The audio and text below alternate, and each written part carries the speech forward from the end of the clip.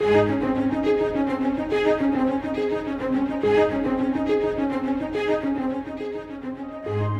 live in a changing world that is full of questions, and the answers must come from the unchanging truth of God's Word. Today, we look into Scripture with Scott Pauley to discover what the Bible says. Ask the Lord to speak to you and to give you truth to share with others.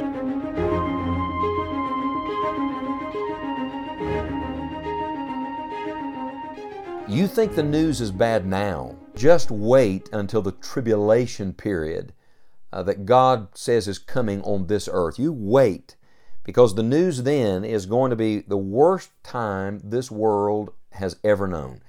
Now, thankfully, as a follower of Jesus Christ, a New Testament Christian, I don't believe we're going to be here during that period of time. And I want to pause and thank God for that. But I want to tell you, this world is about to face the worst time it's ever gone through. We've talked most recently, as we look at what the Bible says about the end of time, about the rapture of the church, that Christ is coming in the clouds and the church is going to be carried away, caught away to be with Him. Well, what does that set in motion here on this earth? There's a period of time known in Scripture as the tribulation period. It's a 7-year period of time that immediately follows the church being taken out of here. Now, we know that in our world today, we all have tribulation. Even now, there's some tribulation. John 16, verse 33, Jesus said, "In this world ye shall have tribulation, but be of good cheer. I have overcome the world."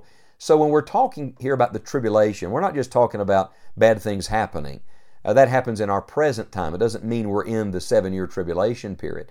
No, the tribulation taught in prophecy in Scripture refers to a specific period of time at the end of this age, which is a worldwide tribulation. It literally is the worst time this world has ever seen.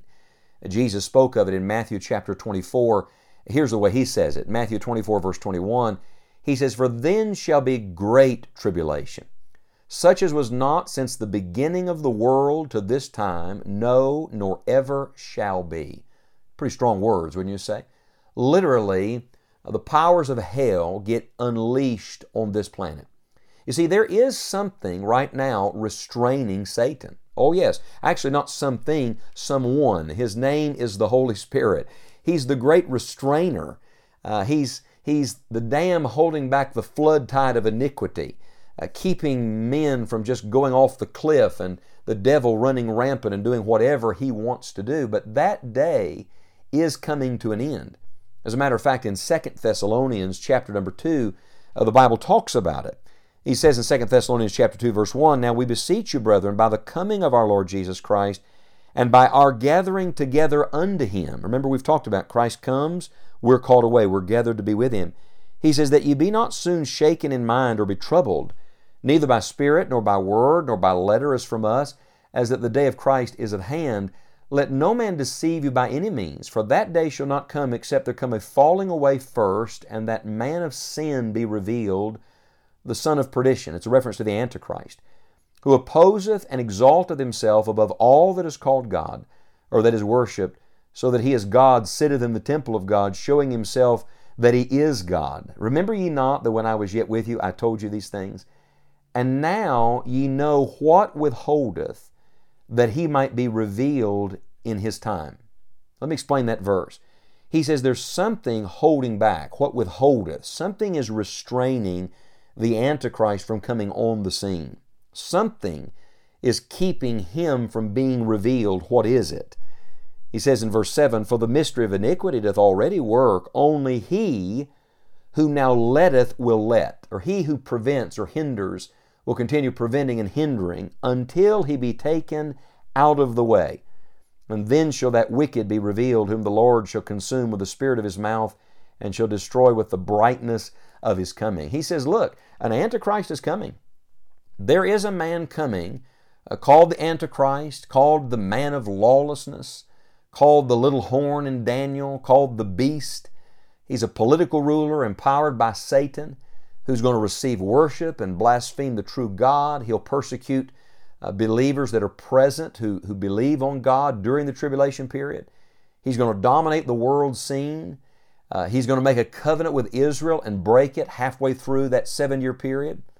He's going to have a prophet helping him, a false prophet, referred to in Scripture as the second beast, who will come along and perform miracles and deceive lots of people. The Antichrist is going to be a powerful person. He's going to control world commerce and even use it to demand worship. I'm telling you, the Antichrist is coming, but please don't miss what is taught in 2 Thessalonians chapter 2, and it is this: the reason the Antichrist is not revealed, has not come on the scene yet, is there's someone holding that back from happening. And who is that person? None other than the Holy Spirit. Now, when will the Holy Spirit be removed? Well, the only way the Holy Spirit can be removed is we have to be removed, because where does the Holy Spirit live? He lives in believers. And God's promised He would never leave us and never forsake us. So the only way the Holy Spirit can be taken out is we have to be taken out. So when the Lord Jesus Christ comes, when the church is taken out, the restrainer is gone. The Holy Spirit indwelling believers, that is removed. And the salt and light of the church is removed. Imagine what this world would be like without any gospel preaching. Imagine what this world would be like if the devil had free reign. Because that's what's going to get set in motion at this period known here as the tribulation. The Antichrist will come on the scene. He's going to promise peace and safety. Doesn't that sound nice? And everybody who's sick of war and sick of fighting is going to sign on and say, oh, that's what we want. He's going to make a covenant that would even protect Israel, would take care of Israel. Well, surely anybody that can bring peace when it's connected to Israel in a world of war can be believed and can be trusted. And yet, this person is a deceiver. He is going to set in motion a period known as the tribulation period. He's going to lead an alliance of Western nations to have this treaty with Israel, and then 3.5 years in, halfway through the tribulation period, he's going to break that covenant. And then that sets in motion the period that is commonly referred to in Scripture as the Great Tribulation. As a matter of fact, if you take Revelation chapters 6 through 19 and read them carefully, it describes the sequence of the tribulation events. There are judgments coming, war and bloodshed and worldwide famine and death. There will be martyrs. There will be catastrophic events. The nations of the earth are going to march against Israel. The Antichrist is going to just have his way. He is Satan's emissary. He is the devil's representative in this world. All kinds of judgment is coming during that tribulation period. And how will it end? It's going to end in a great battle known as the Battle of Armageddon, when the Lord Jesus Christ is going to come and put down the Antichrist and all who followed him.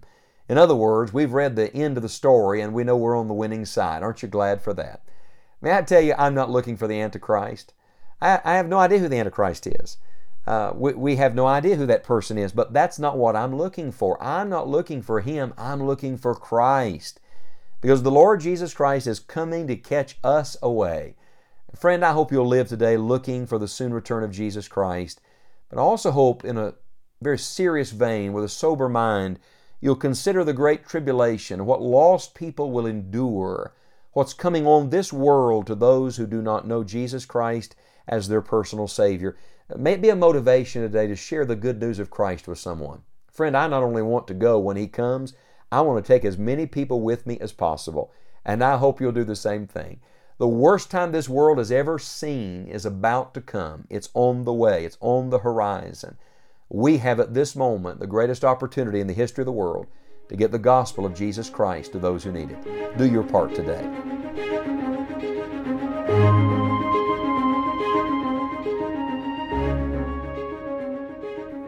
It is our prayer that your faith will be strengthened as we study God's Word and that you will share His truth with others.